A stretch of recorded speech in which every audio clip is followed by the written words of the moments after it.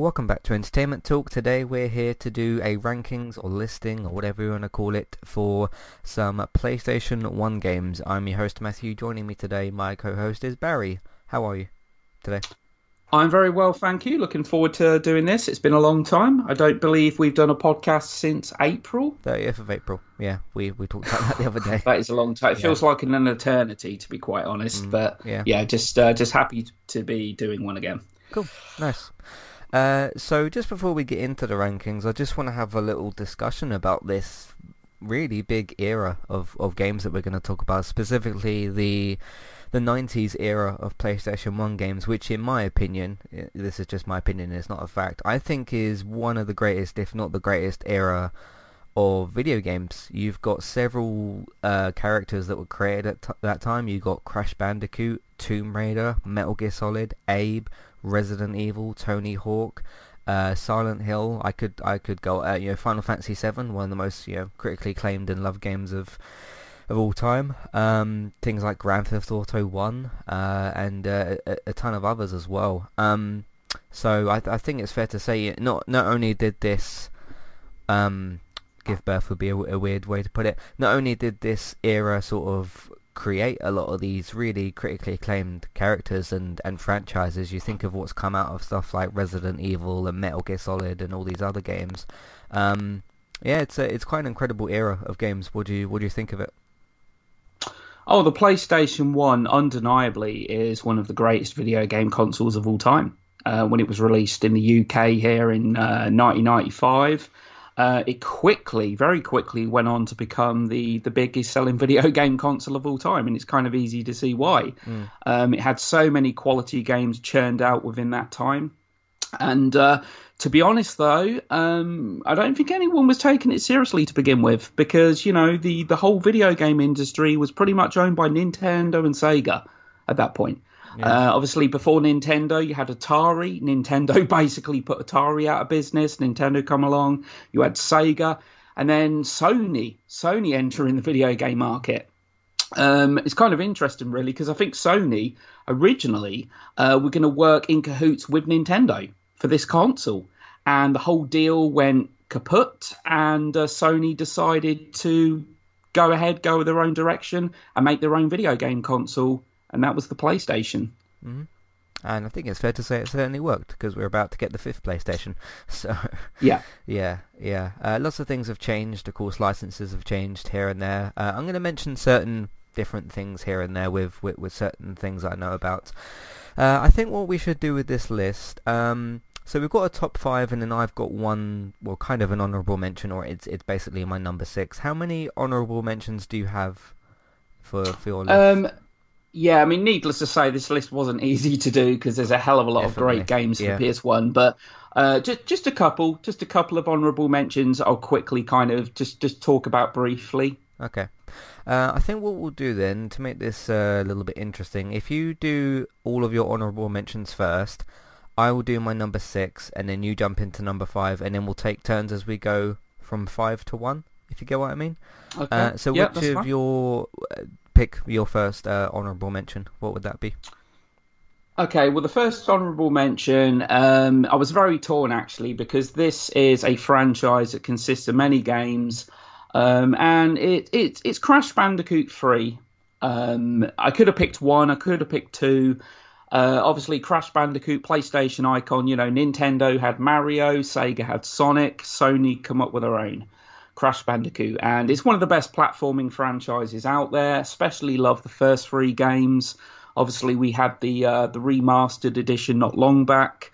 Great platforming series, and quite challenging as well. Certainly the first game. I actually think the first game is actually the toughest of the bunch. Oh, easily, yeah. But with the third game, they obviously threw in a lot more kind of gameplay varieties. There's flying levels. You've got the traditional, all of these Crash games are renowned for having their running levels. In the first game, it was on a wild pig. On the second game, it was on a baby polar bear. It's very much become a tradition of the series. But I really like the different variety of levels in the third game. So for me, it's one of the best platform games of the PlayStation 1. Definitely, yeah. Just to be clear as well, we're doing one per franchise. Otherwise, I'd have Crash Bandicoot 1, 2, and 3 in this list. So, cool. Yeah, I'll be giving some thoughts certainly later on Crash Bandicoot 3 because obviously it's in my list. So, I don't think that that's any secret. You know, I've made it quite clear of how big of a Crash fan I am. So, cool. What's your next honourable mention? The next one, this nearly got into the top 5 actually. It almost got into the top 5. It's very much a classic of the survival horror genre, released in '99, and that is Silent Hill. Now, the original Silent Hill is actually one of the scariest games I've played. It's certainly one of the most atmospheric. What I love about the Silent Hill franchise is its emphasis on psychological horror.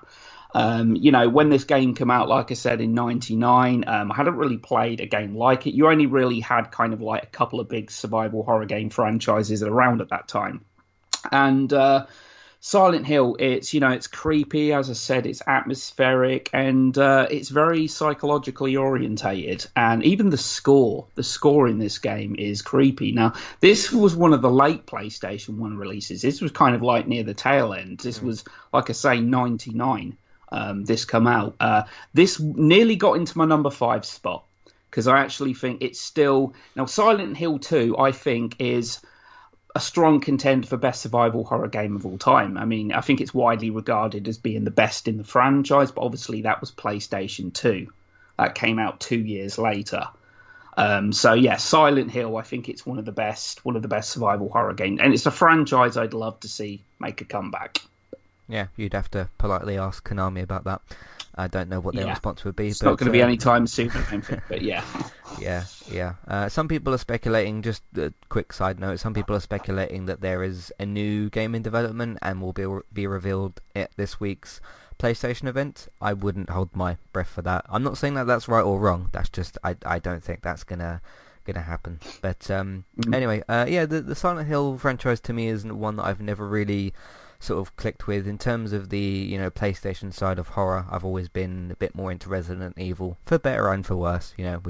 I've played Resident Evil 5. I know how bad that the franchise can get, but certainly with the previous games, it's done some pretty good stuff. So I knew that would kind of come up in this list because you're more into the sort of Silent Hill psychological stuff, and I'm more into the survival horror zombie type of survival. So I mean Silent Hill has a lot of issues, gameplay wise, and that it has issues. It has a lot of clunky controls and all this and that, but from a narrative perspective and everything, I just love the atmosphere that this game actually conveys and the surrealism and all that. But you're right, I'm a big fan of psychological horror.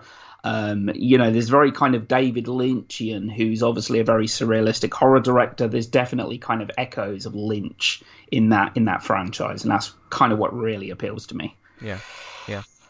So you had 3 honourable mentions, did you? Oh, sorry, just 2. Okay, 2, sorry. 2. Yeah. All right, I'll go with my number 6, which is technically my honourable mention, but we can rank that however. My number 6 is Tomb Raider, released in 1996, developed by Core Design and published by Square Enix, who still have the rights to the games and recently did the newer reboot and stuff, developed by Crystal Dynamics, the newer ones, who also went on to make the Avengers game, which I will not talk about here. Tomb Raider, really kind of, it's interesting because people talk about, they like to compare the sort of modern day Tomb Raider games and Uncharted and how they kind of technically inspired each other in a way. And if you do look at the newer Tomb Raider games and you look at the older ones, there's certainly a bit of a change there in terms of the newer Tomb Raider games are much more Uncharted-like, whereas if you look at some of the original, the original PS1 games and this first Tomb Raider game that I'm talking about here, just a very kind of difference in terms of less sort of action oriented and more kind of survival oriented, and you had less equipment. You weren't grappling around all over the place like you are in the newer games and stuff, but it's certainly a memorable kind of experience. I did play some of the first Tomb Raider game, and I never quite got around to finishing it, probably for some reason. But every time I sort of see clips of it or pieces of it and that, I am still kind of inclined to go back and kind of revisit the series. But the original sort of releases of the series. But I quite liked what they did with them. I thought they were quite good. What's your thoughts on Tomb Raider? Tomb Raider is, believe it or not, I know it's one of the one of the most popular, and certainly Lara Croft, without a doubt, is one of the most iconic characters in the history of video games. It's just never been a franchise that clicked with me. I'm not actually a big fan of the original Tomb Raider games. I always struggled with them. The control mechanics, and I found like in those games that the most basic of jumps was made a lot harder than it should have been because of the erratic camera. And Tomb Raider is just not a franchise I could ever really get to grips with. And when it was rebooted in 2013, which, getting back to kind of what you said, it clearly adopted some of the Uncharted gameplay elements. And I actually thought it was great. I actually thought it was the reboot that franchise very much needed. So I really liked 2013's Tomb Raider. Admittedly, I've not played Shadow of the Tomb Raider. I did really like Rise of the Tomb Raider. But no, I was just never. Everyone else seemed to love it. It wasn't really one of my. I mean, it kind of gave us our first big commercially successful female video game character. Yeah. Because long before her, though, there was a character from Metroid. The lead character in that game is called Samus, and the kind of twist in that game was that Samus was actually a woman. But Lara Croft was our kind of first big leading female video game character. And it's just, I was never a big fan of Tomb Raider, which I kind of felt a bit weird for because everyone else was ranting and raving about it and loving it. And I just could never really get into it. But that's my one and only honourable mention, or number 6. So now we're going to take turns and go from 5 to 1. Hey there, I'm Aaron Holman, host of Eye to Eye, a weekly podcast talk show all about passion. I have this passion and this fire within me that burns brighter than the fire around me. Flow. With performing, there's always a story to tell, whether it's my own or not. And creativity. I go, he's more than cute, he's creative. All with an LGBT twist. Make sure to check out Eye to Eye, that's EYE, number 2, letter I. And rate and subscribe on Apple Podcasts or wherever you listen in today.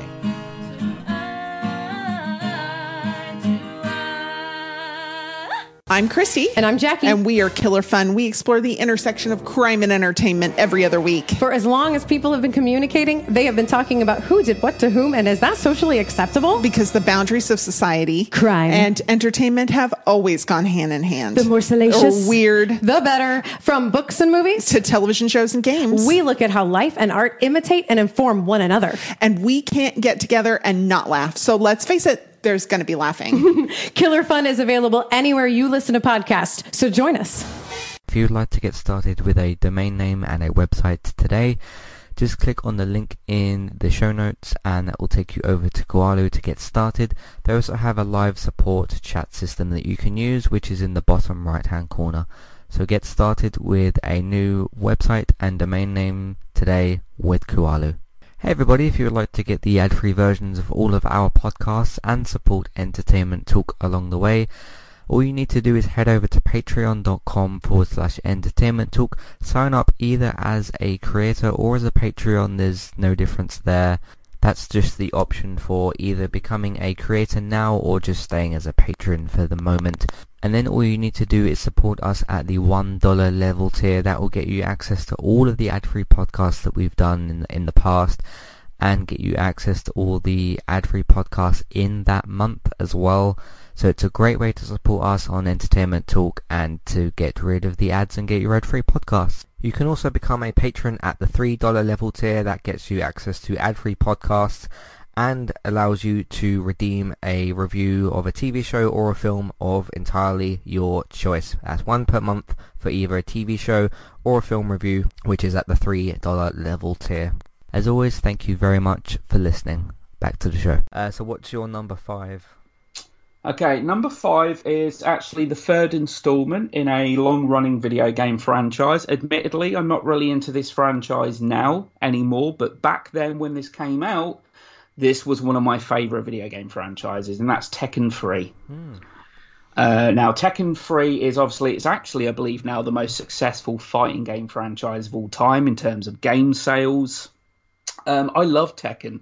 I mean, Tekken, the very first Tekken came out, PlayStation 1 in 95 in the UK.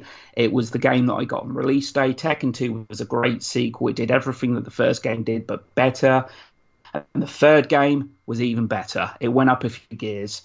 And I know among a lot of Tekken fans, they would actually consider the third to still be arguably the best in the franchise. It introduced quite a few notable new characters in Ling Xiaoyu, Hwoarang, Eddie Gordo, Brian Fury. There's quite a few characters that were added to that roster who have now gone on to become some of the most popular characters in the franchise. Great fight mechanics for its time. It's notable for it introduced the sidestep, which of course has become a big thing for many Tekken players. And not only that, I mean, it had a huge move list and a huge array of characters, but it actually had a couple of really notable kind of side mission things. There was actually Tekken Volleyball, but in the Tekken universe, which was actually great fun. That was like a game in itself. There was also Tekken Force, which was kind of like a very Streets of Rage-esque side-scrolling fighter as well. So they threw all these little kind of extra little games into the game. And I thought Tekken 3, certainly when it came out, I remember pre-ordering it. It was released in 98, and I was so excited, and I played it, and I just fell in love with it. For me, it was the best 3D fighting game on the PlayStation 1. Cool. In terms of Tekken, for me, I've really got no opinion at all of it necessarily. I've not really ever followed the series. I think I probably played the game a little bit when I was younger and stuff, but it's never been a franchise I'm just completely neutral on it. So yeah. I've not got too much to add. But with that, I'm going to move on to my number 5, which is going to be Tony Hawk's Pro Skater, released in 1999, developed by Neversoft, who I don't think are actually around anymore, and Treyarch, who definitely are because they still work on the Call of Duty games, published by Activision. Activision do still own the Tony Hawk games because they just actually remastered this game along with the second one, which you can go and get on PlayStation 4, Xbox, PC. I don't think it's on Switch, but you can go and get those on Xbox and PS4. It created probably one of the, if not the most iconic skating level in gaming, that warehouse level at the start with, I think it was called American Boy, the song for that yeah, I think that was it. Yeah, I tell you, the amount of times I've seen pictures or videos or just heard that song over the course of most of my life, because this game's been out since 99, is quite often actually. It gets, when I hear conversations about like classic video games or some of the best games that people would love to see come back, this is usually in that conversation, and thankfully it did actually get a remaster, which didn't blow up as much as I thought it would, the actual news of that, but the game is available now and you can actually go and play it on PS4 and Xbox, which I haven't played the remaster myself, but I hear very, very good things about it, which is always what you want. So, Neversoft I don't think are around anymore. Treyarch are still around because they make, they're in the rotation of Call of Duty developers. You got that as well. But Activision still got that to this day as well. So, what's your thoughts on the Tony Hawk games? Admittedly, I've never played that much of them, but from what I have played, now that is one of, I think I've only played 2 games in the entire franchise, and it's great fun. It's addictive, pick up and play. Really enjoyed playing it. I just haven't really played that much of it. But I know it's a very popular video game franchise, and it's regarded by many actually to be one of the best video games of all time. I certainly had a lot of fun playing it. It's just not a franchise that I'm kind of very well versed in. Right. Yeah. I've only played the first one, and I think it was called Tony Hawk's Underground. It was on PlayStation 2. I think that's what it was called. It was a little bit more sort of open world-esque, But Yeah. those are the two that I remember playing. And then there was, of course, the awful Tony Hawk's Pro Skater 5, which was basically released so that Activision could keep, or so that they could keep the license. So, but the remasters of 1 and 2 are out now. So, what's your number 4 on the list? Oh, number 4's a game that probably needs no real introduction, actually. It's getting back to survival horror, which I would say it's arguably the best in the franchise. And that's Resident Evil 2, which came out in 98. Again, same year as Tekken 3. They're two games I was very much excited for.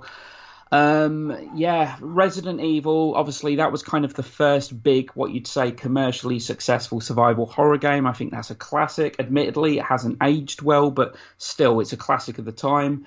Resident Evil 2 is a game that's just very much kind of on a bigger scale. Obviously, I love the original's claustrophobic aspect set in the mansion. Resident Evil 2, obviously, we get the city. Pretty much most of the game is actually in the police station.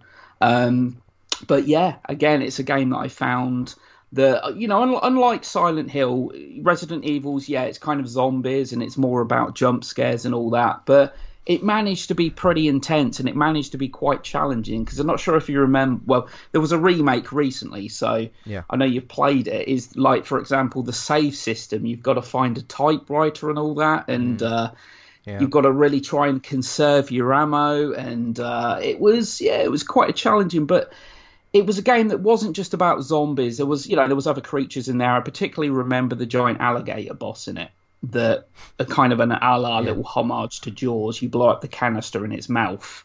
You can either do that or waste 40 shots on it. But I think Resident Evil 2 is actually, again, one of the best survival horror games out there. I think it's actually better than the first game, but the first game's great.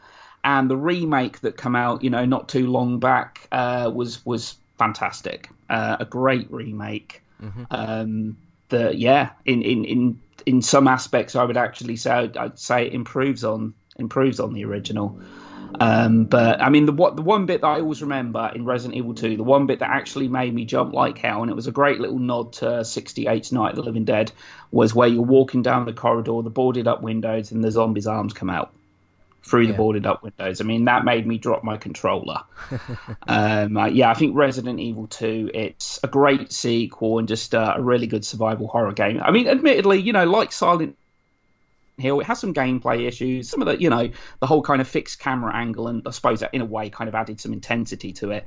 The controls were pretty clunky, but this was back like in 98.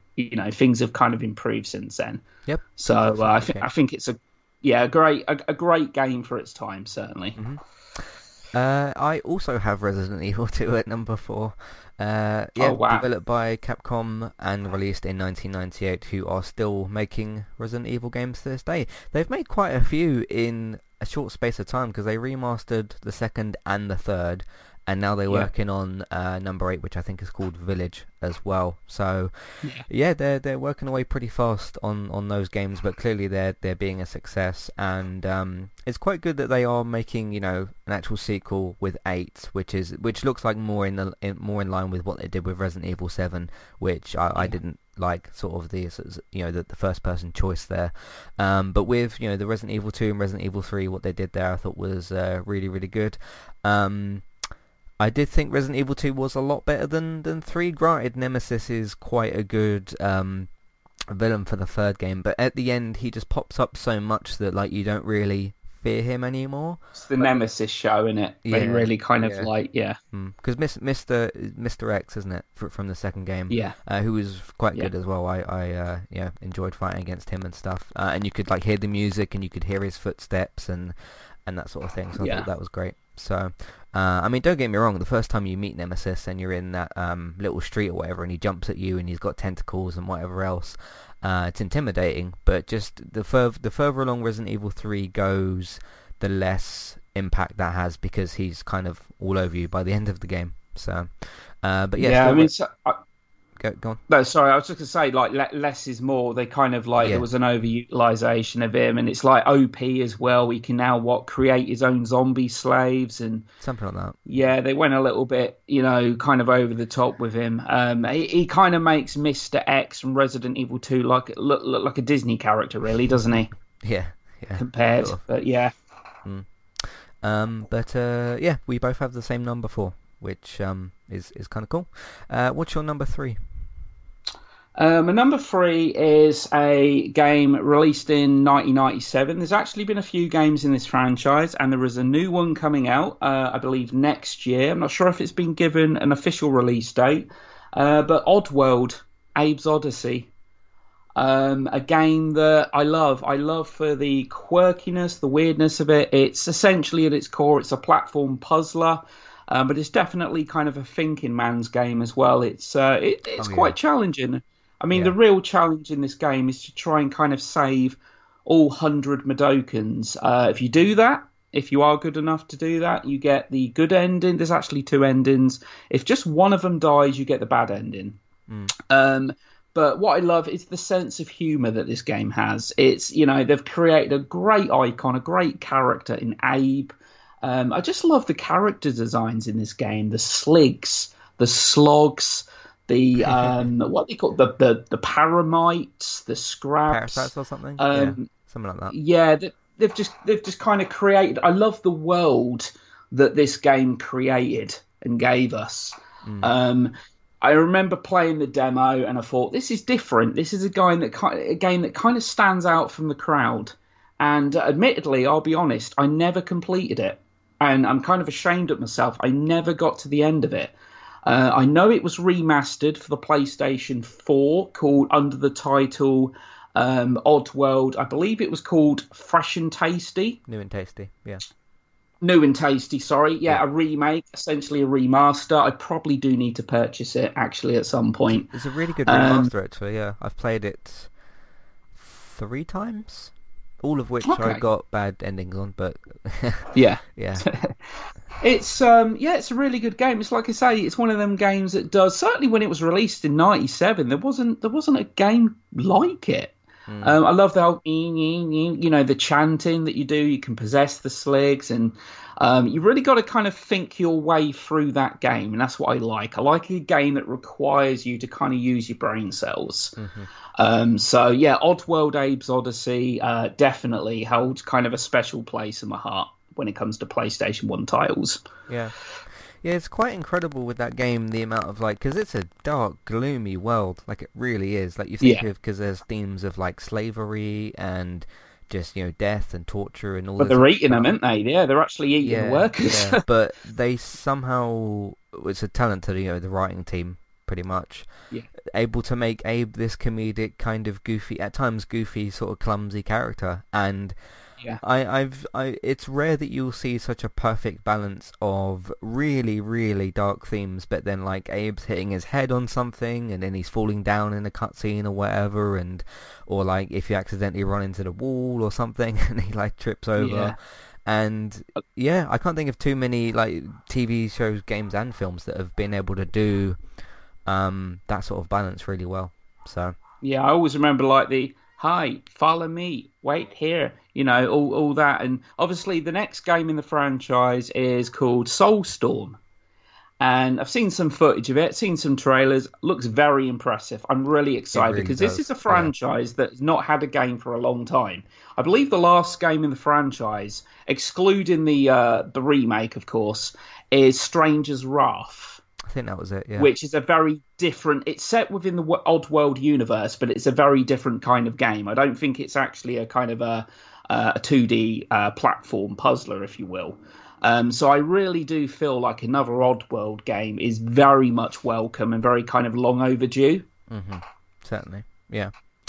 My number 3 is Oddworld, but Abe's Exodus. So the sequel to the first game that you just mentioned, also developed by Oddworld Inhabitants, which are now independent and working on Soulstorm, the remaster that you mentioned, released in 1998.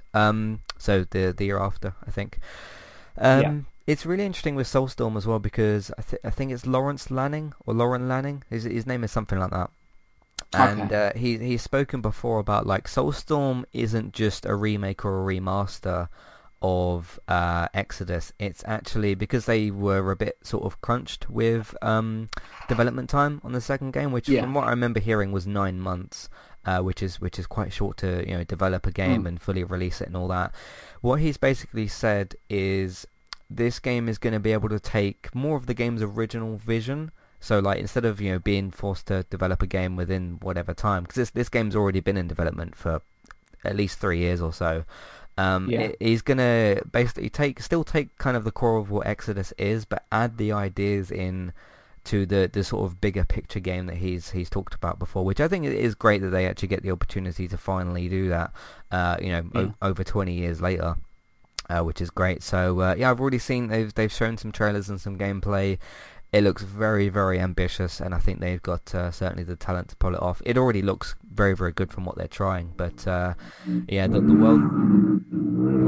world sort of looks bigger and more ambitious and everything like that. So I'm very, very excited. So we almost had the same game, but a different one in the same franchise. So yeah.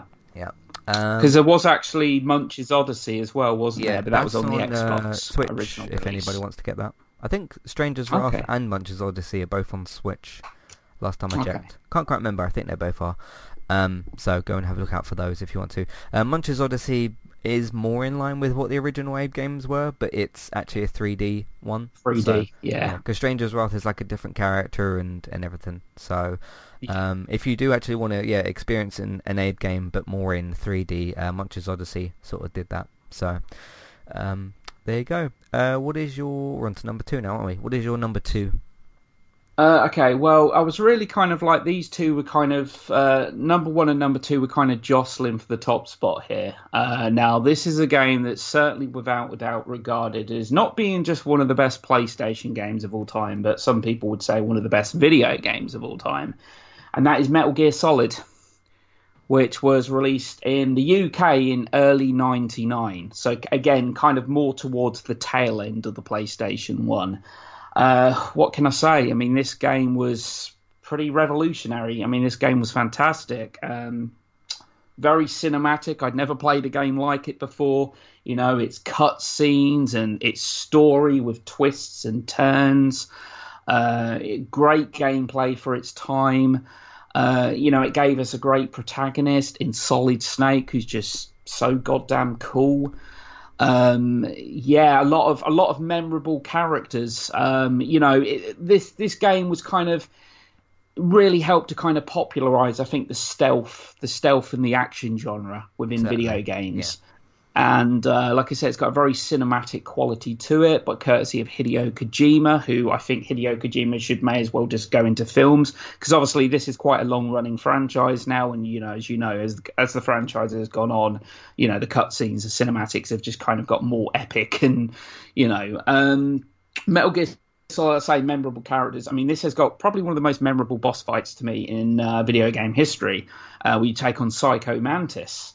You have to, because he's psychic, you actually have to change your controller to the other port. But if you remember, he can actually read what games are on your memory card. All the games that you've got saved on there, he actually... And I'm like, this is back in 99. I'm like, what the hell? How did they do this? And the only way I think you could actually beat him was to put your controller in port 2. Yeah, it's true. But... It was, Metal Gear Solid was it's a game that I completed quite a few times. There was a lot of great little Easter eggs, and it was very much kind of a nod to kind of like a tribute, if you will, to like the 70s and 80s Cold War action films and thrillers as well.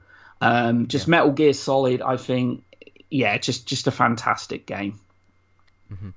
Yeah, certainly would agree with that. I do also have Metal Gear Solid 1 as my second one, but we aren't going to have the same first game. Don't worry. Hey, we clearly agree on a lot of stuff here, so which is cool. Great minds and all that. Yeah. But Hideo Kojima, just he's I think the words we've used to describe him before is both weird and wonderful, because he certainly comes up with some weird stories and characters and all that, but he's a wonderful person from everything I've heard, and how Jeff Keighley talks about him and all that sort of thing. It's really quite a disgrace how Konami's not only treated, you know, their games and their staff and everything, you know, especially within the last couple of years, but how they treated Kojima himself. They were clearly the biggest thing that he had.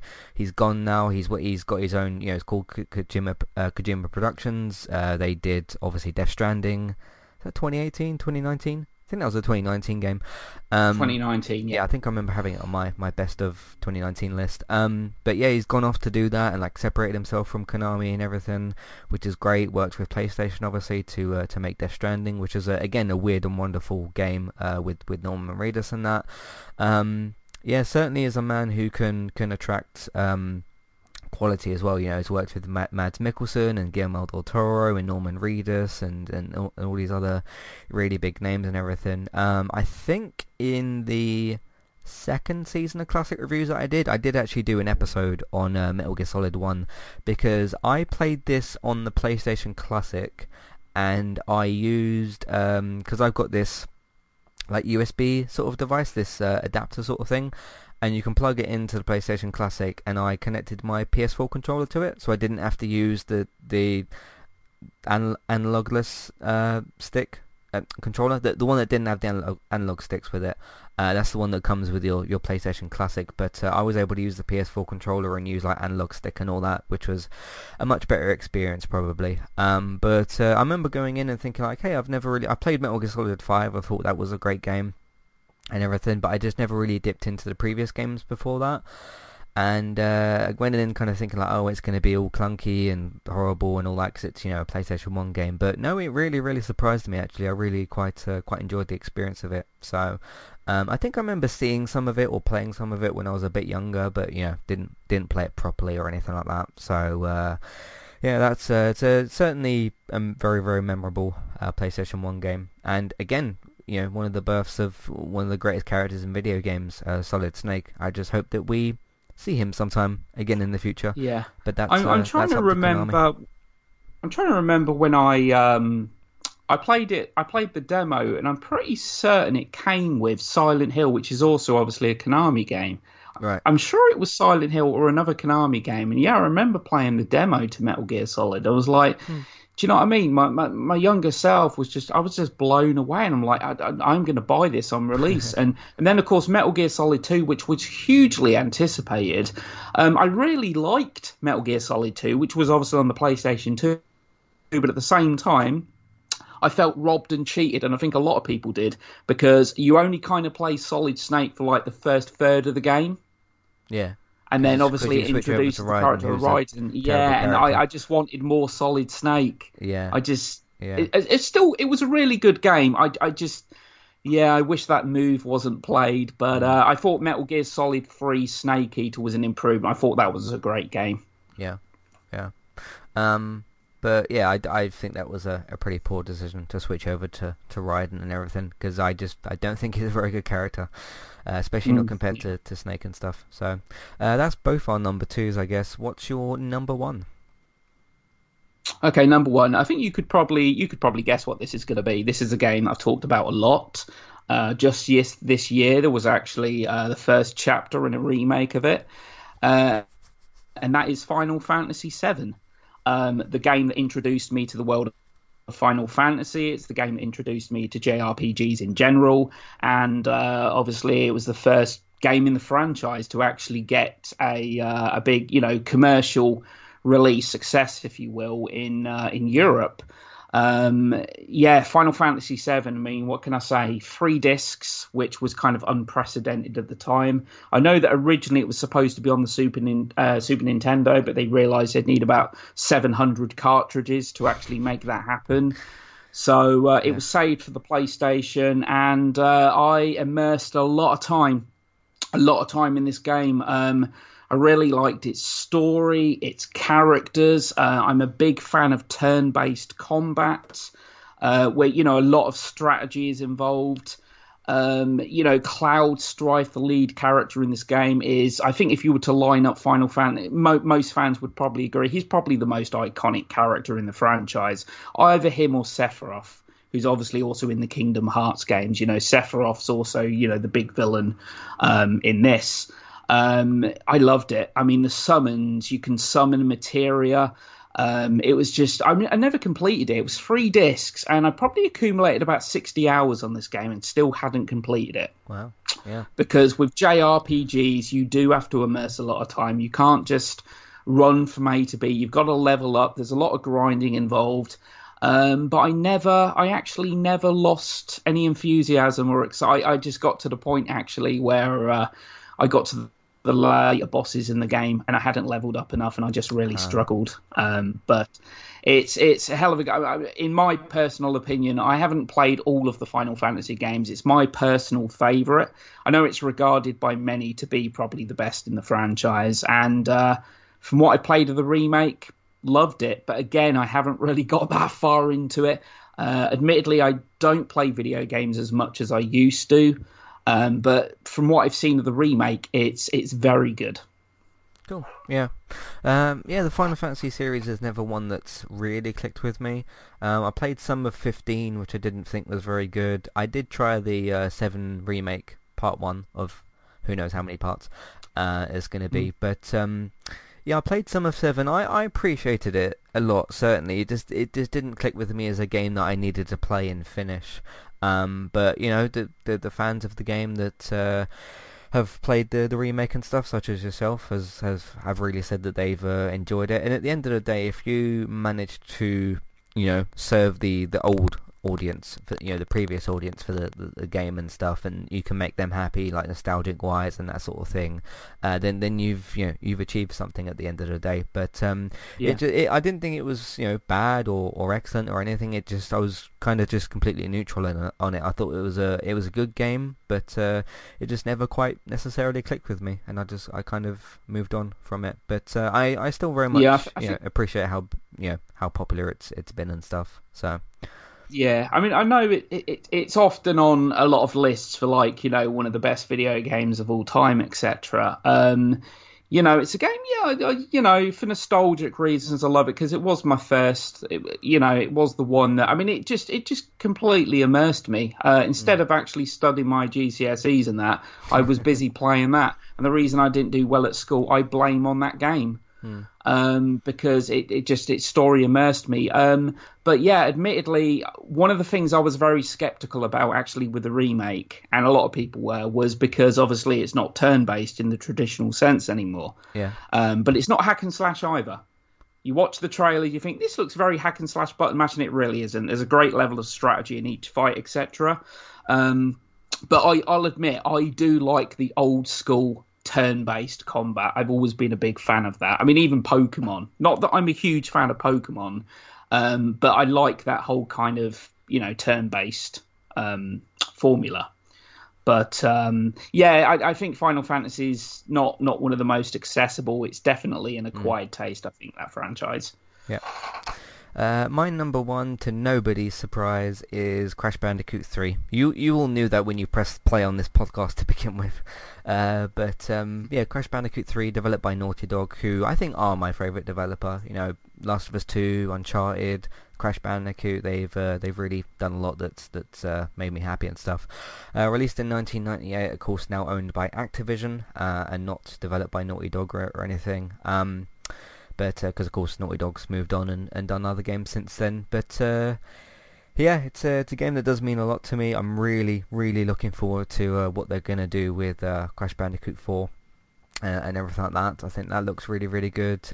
See, a lot of people, when they go to talk about the best of Crash Bandicoot 3, and you do only hear about 1, 2 and 3, and obviously, like you said, with number 1 being just... I think number 1's a bit of a different beast, definitely, to the others. It's just fundamentally a little bit different. You can't run, you can't slide, you have one jump, you can spin once, you can't do any of this like double jump or sliding or running or anything like that. You get those things later in the franchise. A lot of people criticize the third one for having some mechanics that didn't quite make sense, because you've got like the Wumpa Fruit Bazooka, you've got the tornado spin, you've got the slide, the double jump. And a lot of people have kind of said like, oh, you can just, once you've unlocked the fruit, the Wumpa Bazooka thing, you can just like stand in the levels and shoot everything in front of you and complete them.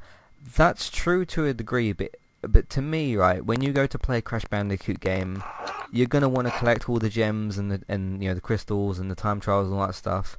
You can't do that in a level if you want to get the time trial, because you'll just completely run out of time. It's already close enough as it is. So I understand to a degree the whole you can just sort of stand back and shoot everything in front of you. First of all, that's not a fun option at all. I wouldn't choose to sort of do that. In fact, I remember when I unlocked the bazooka in the third game, I didn't really use it a whole lot because I still wanted to run and jump and spin and do all the normal stuff that you do.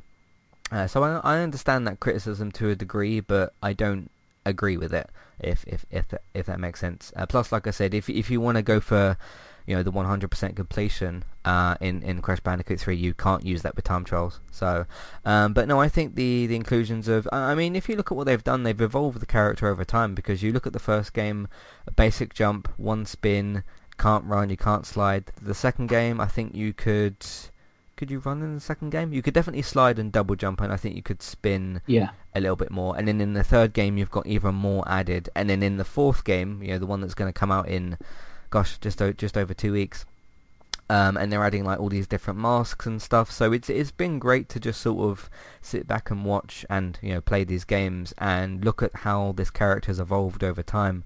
But I think the third game's still the best example. I think it's got also some of the best levels, the best warp room. I think the story is kind of more interesting and stuff there. You've got more involvement with Coco and all that.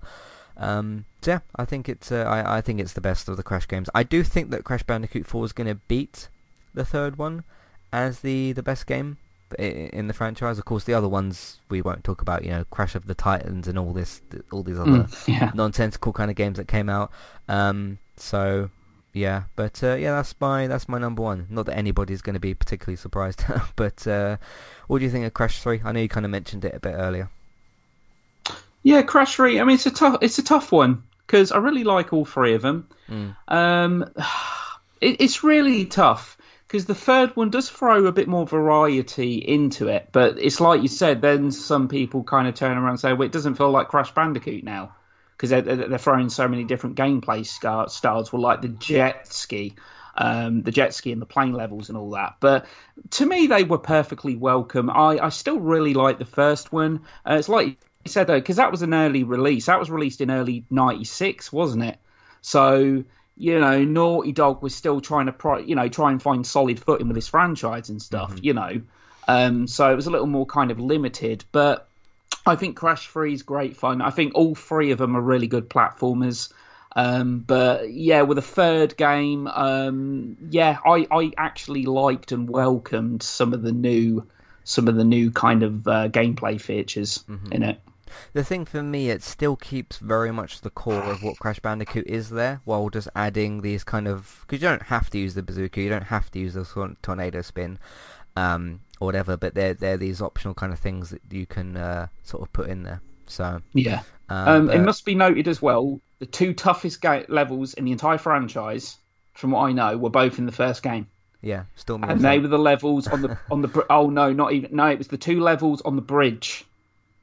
Yeah, the bridge that falls apart. And that. There's one of them where you have to use the turtles to bounce across the bridge. There's huge gaps. Yeah, I remember that. Yeah. Even on the PS4 remaster, that was really hard.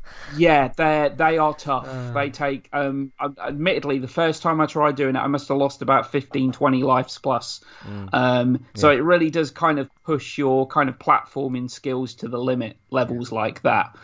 I think they certainly toned down, not that it's a bad thing or anything, they certainly, I think, toned down the difficulty by the third game somewhat. But it's still, it's still great fun. Yeah. So, which it looks like the fourth game is going to kind of follow that formula as well. But certainly quite a crazy game, the first one. So, but that's our list for the top 5 and honourable mentions and whatnot for PlayStation 1 games. We are planning to do the same with PlayStation 2 and 3, and probably by the time we've done those, we'll be able to at some point do the PlayStation 4 ones as well. Of course, not every game that's going to come out on PS4 is actually out, because there's still quite a lot of games from the end of this year. But we'll go through the PlayStation 2 and 3 ones first, and then we'll worry about the PlayStation 4 podcast later. But yeah, I think that's certainly a good thing to do if you're up for doing that. The PlayStation 2 and I'd 3 certainly as be well. up for that. Yeah, Yep, there's already definitely, some games I can think of to put in there. So, and if you have listened for a good few years, you probably know what my number one is for PlayStation 3, but we'll reveal that at a later date. So, yeah.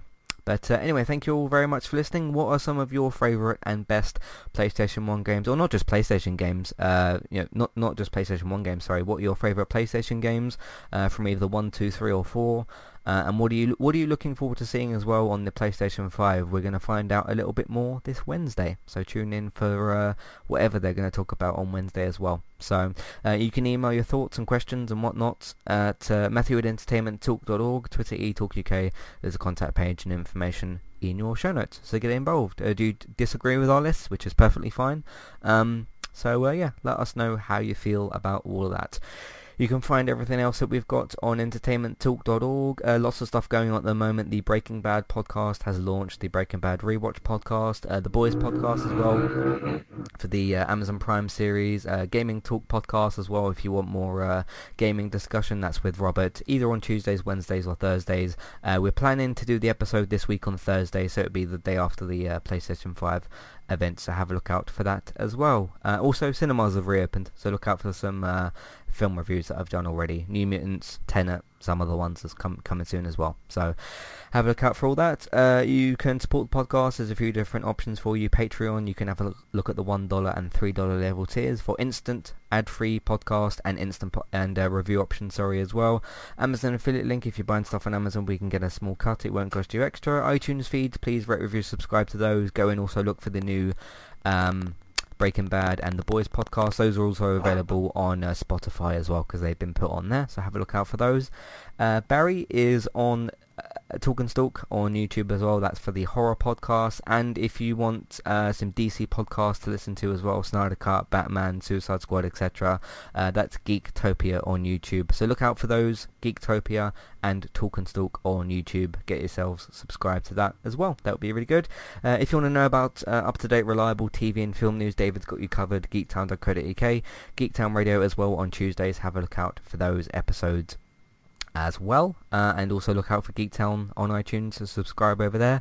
Bex is streaming daily at the moment on Twitch. You can search for her, Trista Bytes, Trista Bytes. Go and search for that on Twitch, follow there, subscribe, and everything over there as well.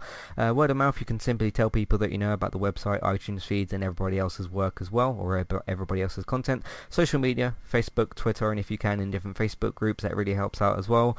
Let's Play Sundays has returned. There will be a new episode around about the time this episode goes out as well, so look out for that as well, for Let's Play Sunday episodes on Sundays.